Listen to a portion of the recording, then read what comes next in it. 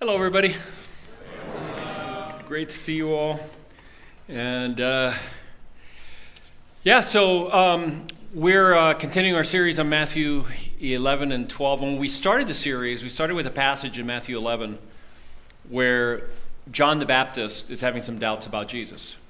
And so we spent 3 weeks talking about doubt. And this was the big idea that we had back for those 3 weeks. Doubt will distance you from or draw you near to God. So we took a deep dive into that and how God actually can use doubt, and doubt actually can be a catalyst for spiritual growth in our lives. But in today's passage, there are some religious leaders that come to Jesus and they ask for a sign. It's like, we want a sign from you. We want you to do something miraculous that proves to us that you are who you say you are.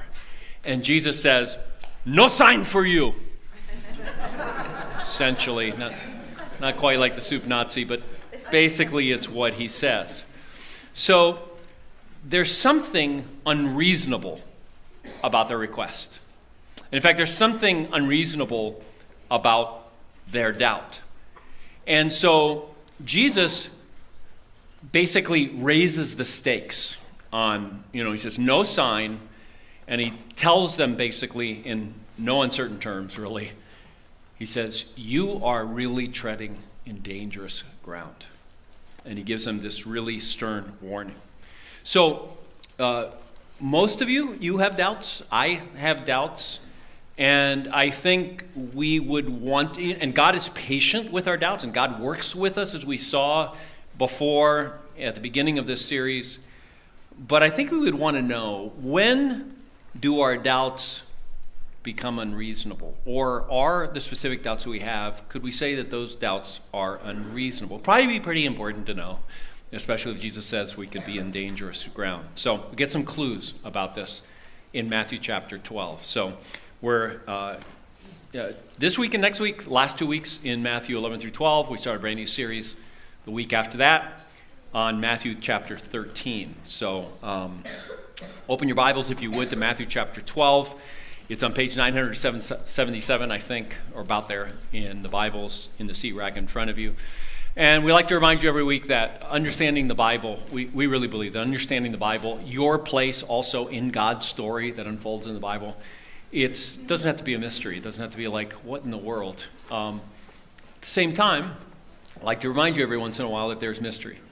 And there's a part of this passage that we're looking today that maybe you've heard before, and maybe you thought you understood it.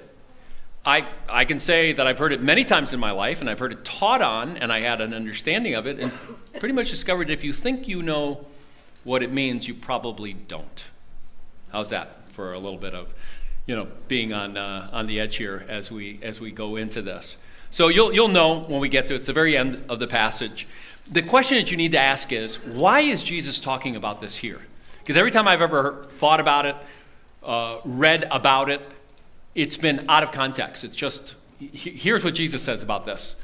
And you got to ask, why is he talking about it here? Because it's the only gospel that records this saying of Jesus. And it's in a very specific context. So, and it's not easy to understand. So there is mystery in the Bible oftentimes. So let's pray. Let's ask God to lead us into understanding and empower us to live his word. Pray the prayer on the screen with me, please. Father, thank you that millions of people will learn from the Bible this weekend. Please speak powerfully through your Spirit to convict, to comfort, and to conform our minds to yours. In Jesus' name we pray. Amen.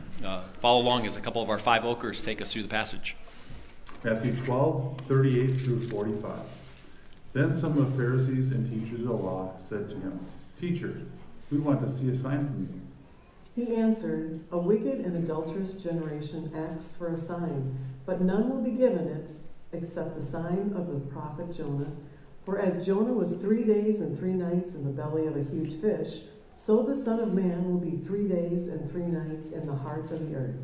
The men of Nineveh will stand up at the judgment with this generation and condemn it, for they repented at the preaching of Jonah, and now something greater than Jonah is here. The queen of the south will rise at the judgment with this generation and condemn it, for she came from the ends of the earth to listen to Solomon's wisdom, and now something greater than Solomon is here. When an impure spirit comes out of a person, it goes through arid places seeking rest and does not find it. Then it says, I'll return to the house I left. When it arrives, it finds the house unoccupied, swept clean and put in order. Then it goes and takes with it 7 other spirits, more wicked than itself, and they go in and live there. And the final condition of that person is worse than the first. That is how it will be with this wicked generation. All right, so what makes a doubt unreasonable? We're looking at 3 traits that we can see in this passage. And the first trait is that it ignores the evidence, which I think all of us would agree that would be unreasonable. If there's evidence for something and we doubt in spite of the evidence, and the evidence is clear, then maybe it's moving into the unreasonable realm. Why do I say this with this passage? It's because of what happens leading up to Jesus saying, no more signs for you, except this one sign. And we'll talk about that in just a moment. So go back to verse 22 in the same chapter. It says, then they brought him a demon-possessed man who was blind and mute, and Jesus healed him so that he could talk and see. All the people were astonished and said, could this be the son of David? But when the Pharisees heard this, they said, it is only by Beelzebub, the prince of demons, that this man drives out demons. In other words, he's done signs, lots of them. I mean, there's towns that he's gone into where he healed all the sick in the town who came to him. So he's done signs. The latest one in this chapter, they put the absolutely worst spin on what he just did. He just did it by the power of Satan himself. So why would you offer those people another sign?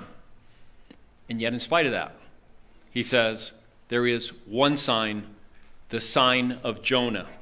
And he explains what it is, but he doesn't explain it. So here's what he says. For as Jonah was 3 days and 3 nights in the belly of the huge fish, so the Son of Man will be 3 days and 3 nights in the heart of the earth. Now, from our vantage point, we know what he's talking about. He's talking about the resurrection. His disciples are listening in. He's talking to his opponents here. None of them have any idea what he's talking about. And even if they took the smartest people in the world and the people most open to the possibilities of what Jesus is and who he is, no one would come up with that answer. No one would. They had trouble, once it actually happened, being able to process it. It didn't make sense in their worldview, what happened to Jesus, his resurrection. So what Jesus is giving them is a riddle that is unsolvable at this point. All right? The sign is a sign that's going to happen, but they're going to have to wait for it. They're going to have to wait for the clue that if they, maybe think back to something that Jesus says, obviously his disciples think back and remember this. As Matthew is writing this, it's almost like we had no idea what he meant at that point, but now we do. So the resurrection is going to be a sign for them, but it's not just a sign for them. It's the ultimate sign for everyone, for all time. It's the linchpin of Christianity. The Apostle Paul says, basically, you take this out, and there's nothing left. If Christ has not been raised, our preaching is useless, and so is your faith. Any debate about the truth of Christianity, any presentation on the truth of Christianity, eventually, over time, has to get down to this whole idea that Jesus actually not only died, but he also rose from the dead. And the reason is because there's a movement that changed the course of human history, and it is very specifically built on a historical event, the historical event being Jesus rose from the dead. The people who saw it, the disciples, as well as up to 500 other people, the Apostle Paul, just not that long after it happens, writes this in a letter, could be, disproven. People saw him risen from the dead. And it's with that message that propelled that message to go all throughout the world. And it's the linchpin. In other words, Christianity is not built on the miracles of Jesus. Although with the resurrection, you look back and go, oh. It's not built on the teaching of Jesus. Even though it is now, it is part of the teaching. It's because of the resurrection you go back and you say, okay, the one who rose from the dead, he probably had some really important things to say, and we can really trust what he says. Okay, so it's built on the resurrection. And here's all part of, and you probably have heard this, many of you have heard this before, but it's really important to remember that his disciples abandoned him, right? They basically ran in every direction. The ones who ran, would later have the courage to go out and preach the gospel, and according to tradition, all but one would meet a martyr's death. Now, we have, not just in the tradition, but we have in the book of Acts, one of their deaths, right? We have the death of James, the brother of John, in Acts chapter 12, and if you watch The Chosen, and this might make you sad when you think about it, but it's Big James in The Chosen, the one they call Big James. And so the disciples saw him alive. They reported that they saw him alive. Even though they had abandoned. By the way, their abandonment of him, if they were just making up the story, you don't usually make up a story where you, who are the leaders of the church, were a bunch of cowards. All right. But it's in the story, and it's really what happened, so they report that. But they also report that he rose from the dead, and they go to their deaths for that idea, for that fact that they had experienced. Now, all throughout history, even right now, there are people that are willing to die for something that they believe in, right? They believe it is true. Now, we might look and go, no, blowing yourself up and a bunch of other people in a city street, what you believe in is not right, and dying for it is not right because what you believe in is not right, it's not even true, or any of that. Okay, so people do that kind of thing. People will die for something they believe is true. But here's the question. Will anybody die, especially large numbers of people, for something that they know is a lie because they told the lie? So the resurrection is the sign that he promises them. And I have to wonder, and I'm not sure, but you can think about this. I have to wonder if something like this is going on when someone says something like this, and I've heard it many times throughout my life, and I feel for anyone who shares something like this because this is heartfelt, deeply heartfelt. I don't believe in God anymore because there was this time that I asked God for this big thing, and usually it's a really, really big thing. And he didn't come through for me. And I have to wonder, is that akin to saying, I'm turning away from all the other evidence because the only evidence I'll accept is this one thing? And here the Pharisees, the teachers of the law, are saying, all the evidence is there, but that means nothing to us. We want you to do it for us. Do it right now. Like perform for us. Might be comparable, it might not be, but if your heart has landed there, just ask yourself that question. Unreasonable doubt ignores the evidence. Second trait of unreasonable doubt is that it shifts the blame for unbelief. Now, it's implied in this passage. It doesn't say it, but look what it says in verses 38 and 39. Then some of the Pharisees and teachers of the law said to him, "Teacher, we want to see a sign from you." He answered, "A wicked and adulterous generation asks for a sign, but none will be given it except the sign of the prophet Jonah." Okay, so in this request, the leaders are implying that the fault lies with Jesus. We don't believe in you because you haven't done enough. If you would do what we're asking you to do, then we could believe. And if you're not willing to do what we're asking you to do, then it's on you, buddy. You're the fault for our not believing. And Jesus doesn't do what they ask him to do. Ultimately, according to the Bible, all unbelief is unreasonable.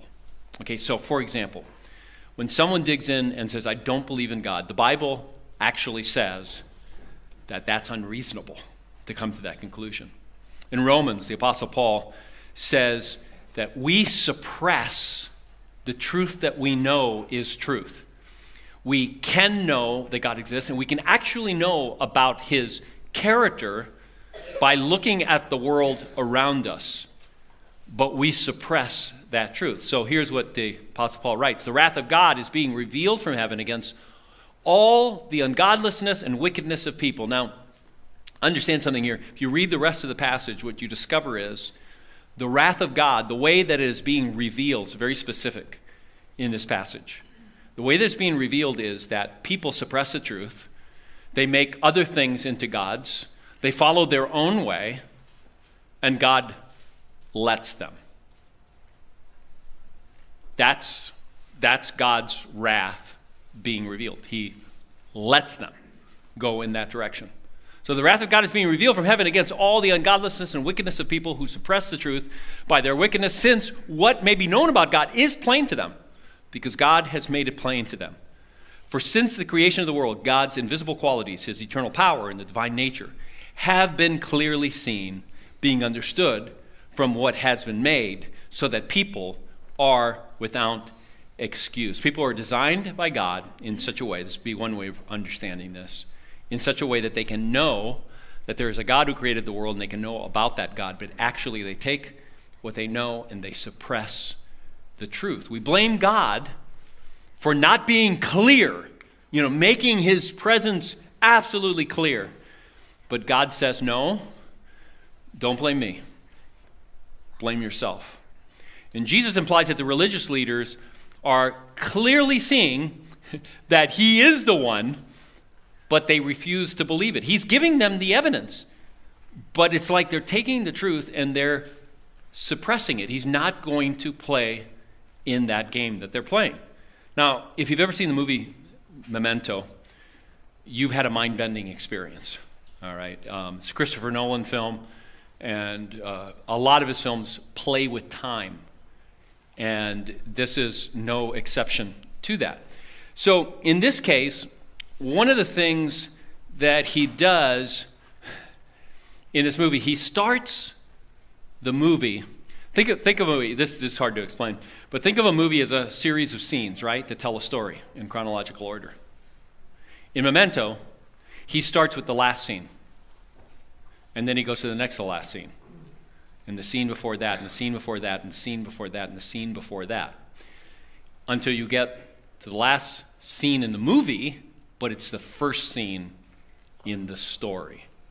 So the main character in the film, has a form of amnesia that, and this is really important to the story, that makes it impossible for him to retain new memories. He'd had some head trauma, and from that point on, he can't retain new memories for more than a few hours. All right.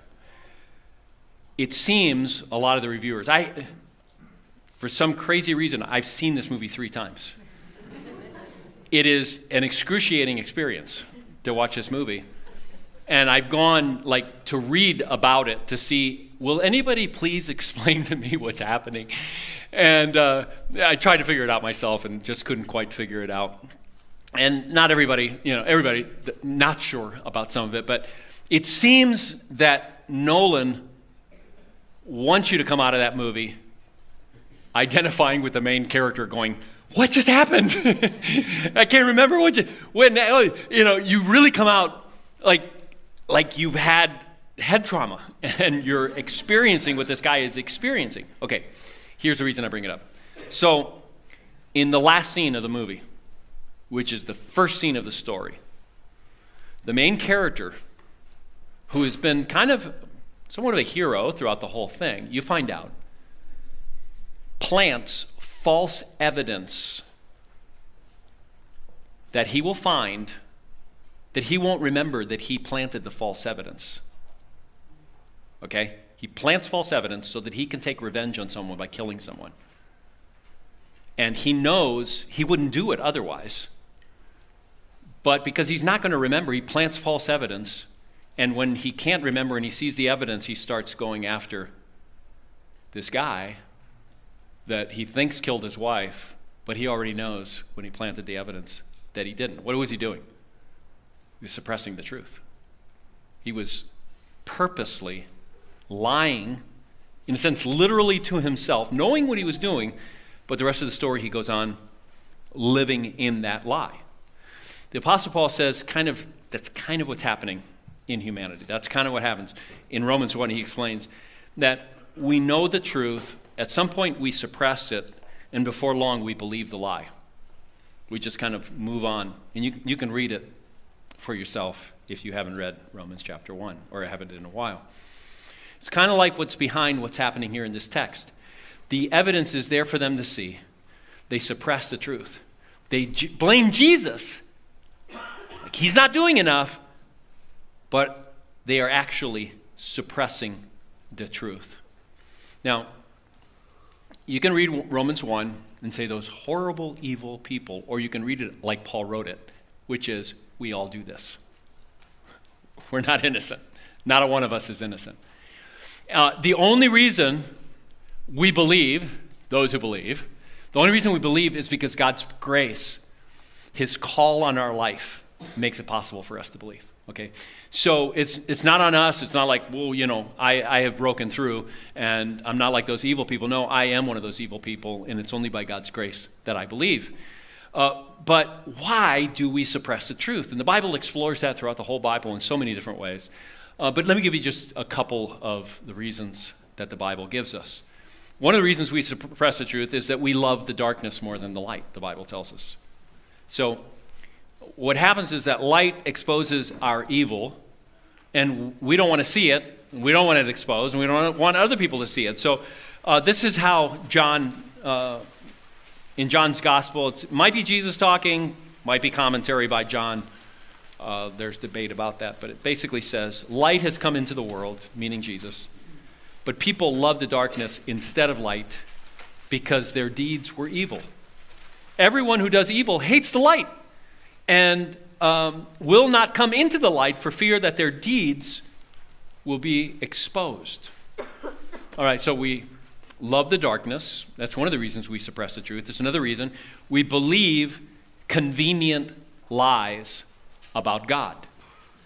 There's an interesting exchange between mathematician John Lennox, who's also a Christian. He is professor of mathematics at Oxford University's emeritus right now. Done a lot of work on the intersection between faith and science. And so he's at this forum where, a mixture of believers and people who don't believe, who are in the audience. And they're having a Q&A time. And so one of the audience members, you can watch this on YouTube and see the whole thing. One of the audience members, you never see who the audience member is, but this audience member says, Dr. Lennox, I'd like to ask you a question with regards to original sin. Why would you choose to worship a creator God who forbade you to actually eat from the tree of knowledge? One which you have obviously eaten from because you are a rather knowledgeable man. Why would you choose to worship this sort of deity that would have kept you down? And he's kind of like smiling and thinking, about what kind of an answer he's going to give. And he goes, well, that's a very good question, which is what everybody does while they're thinking about, you say, oh, that's a good question.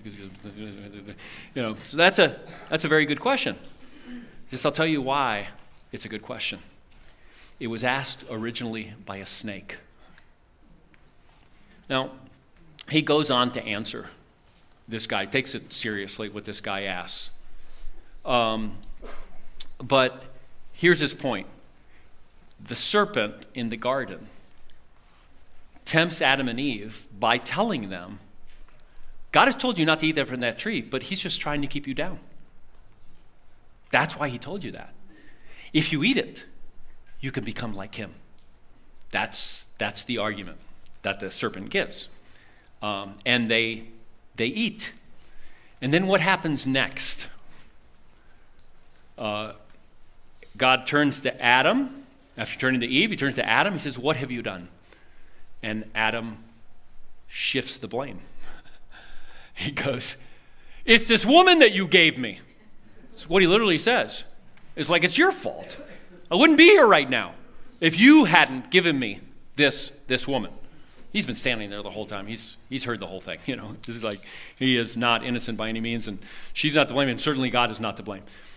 Could it be that when you suppress the truth, when you believe a lie, when you fail to trust God, when you prefer the darkness, you're likely not to kind of take the blame for your own doubts. You're likely to shift the blame and blame God instead.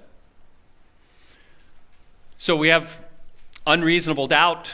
Unreasonable doubt ignores the evidence. Unreasonable doubt shifts the blame for unbelief because we prefer our own sin. We prefer to live in the darkness. We don't even want to see it. We don't want anybody else to see it, all that sort of thing. It's not our fault. It's God's fault, all of that. Shift the blame. The third trait is that it ignores the consequences of unbelief. So Jesus talks about two consequences. The first one's pretty easy to figure out. The second one is the one that's really tricky. So Jesus says there's a judgment coming. There's a judgment coming. So after saying he's not going to give them a sign, he says, but I'll give you the sign of Jonah, which is referring to his resurrection. He warns them that a judgment is coming. So pretty easy to pick that up. Because he says, the men of Nineveh will stand up at the judgment with this generation and condemn it. For they repented at the preaching of Jonah, the people of Nineveh, the men of Nineveh. And now something greater than Jonah is here. The queen of the south will rise at the judgment with this generation and condemn it. For she came from the ends of the earth to listen to Solomon's wisdom, and now something greater than Solomon is here. What's he saying? He's saying there's people that had much less evidence than what this generation has, but actually believed. And you have all the evidence and you don't believe. You are on dangerous ground because these other people, they hardly had any reason to believe. But they believed. They are going to condemn you. It's almost like you say, I don't even need to, because they are going to condemn you. So Nineveh, if you don't have the background on that, Nineveh was the capital of the most bloodthirsty empire of its time, the Assyrian Empire. God sends Jonah to go preach to them, to tell them to repent, to turn from their ways or I'm going to destroy you. And Jonah hates the idea. I mean, he's like, I want them destroyed. What if I preach and they actually repent? And he does it, I just want them destroyed. So he gets on a boat going in the exact opposite direction. He's like the worst prophet ever. He doesn't want to. And long story short, he ends up in the belly of a fish for 3 days and 3 nights. He gets spit out on the shore. He goes and he preaches the most half-hearted sermon of all time. A 5-word sermon. Hoping that they will not listen. And they listen and they repent. And the rest of the book is him wallowing in depression because they actually repented as he asked them to. It's an amazing story to be in the Bible. The queen of the south, she travels hundreds of miles to go see Solomon, to listen. And all she's heard is rumors, and she wants to go hear about God's wisdom. So compare these religious leaders who have the Messiah, miracles left and right, truth coming out of the mouth of Jesus, that if they would have listened, they maybe would have gone, oh my goodness, there really is a lot of wisdom in this guy. But no. They refuse to believe in him. Unreasonable doubters fail to see the judgment coming down on themselves by ignoring all that God is doing to show himself. It's like they don't think enough about the consequences. The Pharisees, he's basically saying, and the teachers of the law, you should not make such a fast judgment on me. What if God is indeed speaking through me? If he is, just think about it. You are walking into judgment for not following. Okay, second one, a little bit more difficult, consequence. Jesus warns them of an impending disaster. Again, why this passage about this demon, this wandering demon? Here, let's hear it again. When an impure spirit comes out of a person, it goes through arid places seeking rest and does not find it. Then it says, I will return to the house I left. When it arrives, it finds the house unoccupied, swept clean, and put in order. Then it goes and takes with it 7 other spirits, more wicked than itself, and they go in and they live there. And the final condition of that person is worse than the first. That is how it will be for this wicked generation. What? That's how it'll be. Okay, it's all the same context, talking about all the same thing. There's a judgment coming. And so what is this about? You have to, first of all, you have to step back for a second and go, is Jesus like breaking into the whole argument of what he's saying and just giving a lesson on demonology? Doesn't seem like it. That wouldn't make any sense. It wraps up what he said earlier. I'm not going to give a sign to this generation. This is how it's going to be for this generation. It has to do with what he's talking about. And yet, that's the only way I've ever heard it talked about. That's how I always think about it, take it out of its context and say, hell, this is what can happen. And because we believe, the scripture teaches, there are spirit beings in this world, and some of those spirit beings are on God's side and some are not. There's a rebellion that took place just like on the earth that took place in the heavens. And we believe that this is real. So is Jesus telling us about that? Or is he using a story to make a point? So he definitely is using a story to make a point. It's a story about a restless demon. Just says he leaves. He's in a person. And he leaves. It's like he's looking for grass. You know, grass is greener maybe on the other side. I'm bored with this one. And he leaves. And all he finds is arid places, this demon in the story. And then he decides, I'm going to go back to the person that I left. And I'm going to bring some friends. And they're even more wicked than me. And so they move back in, and this person is in a worse condition. Oh, and while he was gone, by the way, the guy swept up everything and cleaned up everything, or the gal or whoever, he swept up everything, cleaned up everything, and then come back, and now that person is worse off than before. All right, so does this story teach some principles about demon possession? Maybe. You better find it somewhere else if you want to say that it does. You might say, well, this is building on what's taught somewhere else in Scripture. Otherwise, it's purely speculation. It is definitely there to make a point. It's a story to make a point. Here's how New Testament scholar, and by the way, the scholars disagree exactly what the point is, but there is some agreement that he has a very pointed warning. You can't miss it. This is how it will be for this wicked generation. Okay, so what exactly is this point? N.T. Wright puts it this way. He explains how Israel has tried all kinds of things to religious reforms within themselves. And the Pharisees themselves, these people who are questioning him, they are, about 150, 200 years before this, they began as a movement. And the whole idea behind that movement was to get to the point where they could have enough holy people, a remnant of holy people in the land, living like God actually rules and exists.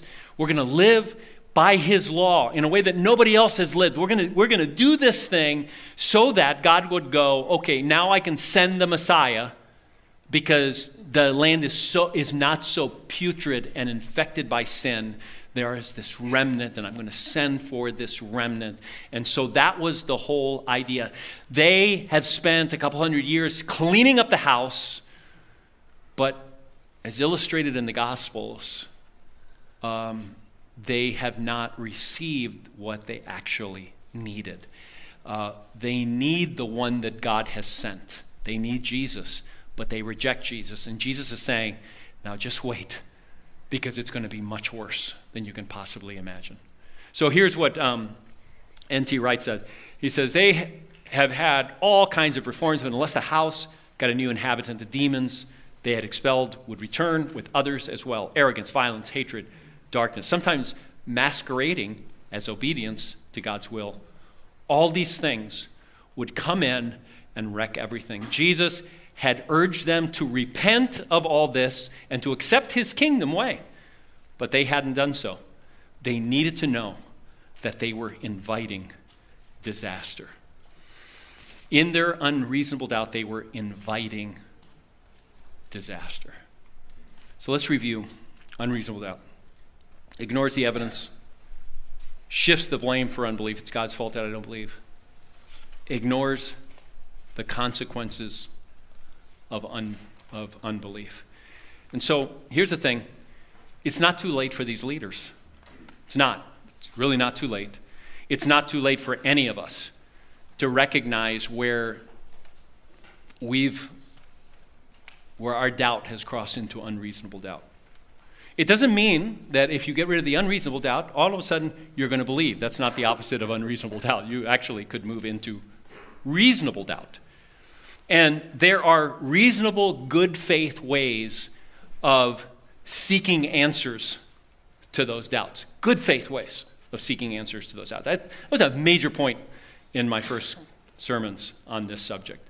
Are you really making a good faith effort to find the answers that you're looking for, or are you using this as an excuse to kind of do your own thing? And it can be both. I mean, it can be one or the other depending on the person. There are reasonable ways of dealing with this. And you can go back to those sermons to kind of look at that if that's where you find yourself. Before we begin our time of response, though, I want to share with you the rest of John Lennox's answer. That's in that YouTube video. And I think this happened about 10 years ago, maybe even more. But he makes the serpent comment, and then he makes some comments about it. It's exactly what the serpent said. He said, you Adam and Eve, God is trying to keep you down. And then he goes on to say this. He says, do I worship a God who wants to keep me down? I'll tell you the kind of God I worship. I worship the kind of God who made me in his image and coded himself into humanity, came into our world to provide a basis through his death and resurrection that I could become something that I was not by creation, and that is a son of God. The basic message of the Christian faith is a magnificent one, that God is prepared to give the individual who trusts in Christ his very life, to be able to enjoy his friendship. The capacity of a joint friendship with God is the biggest thing in my life, and it will be the biggest thing eternally. The notion that God is trying to keep us down is actually the original lie.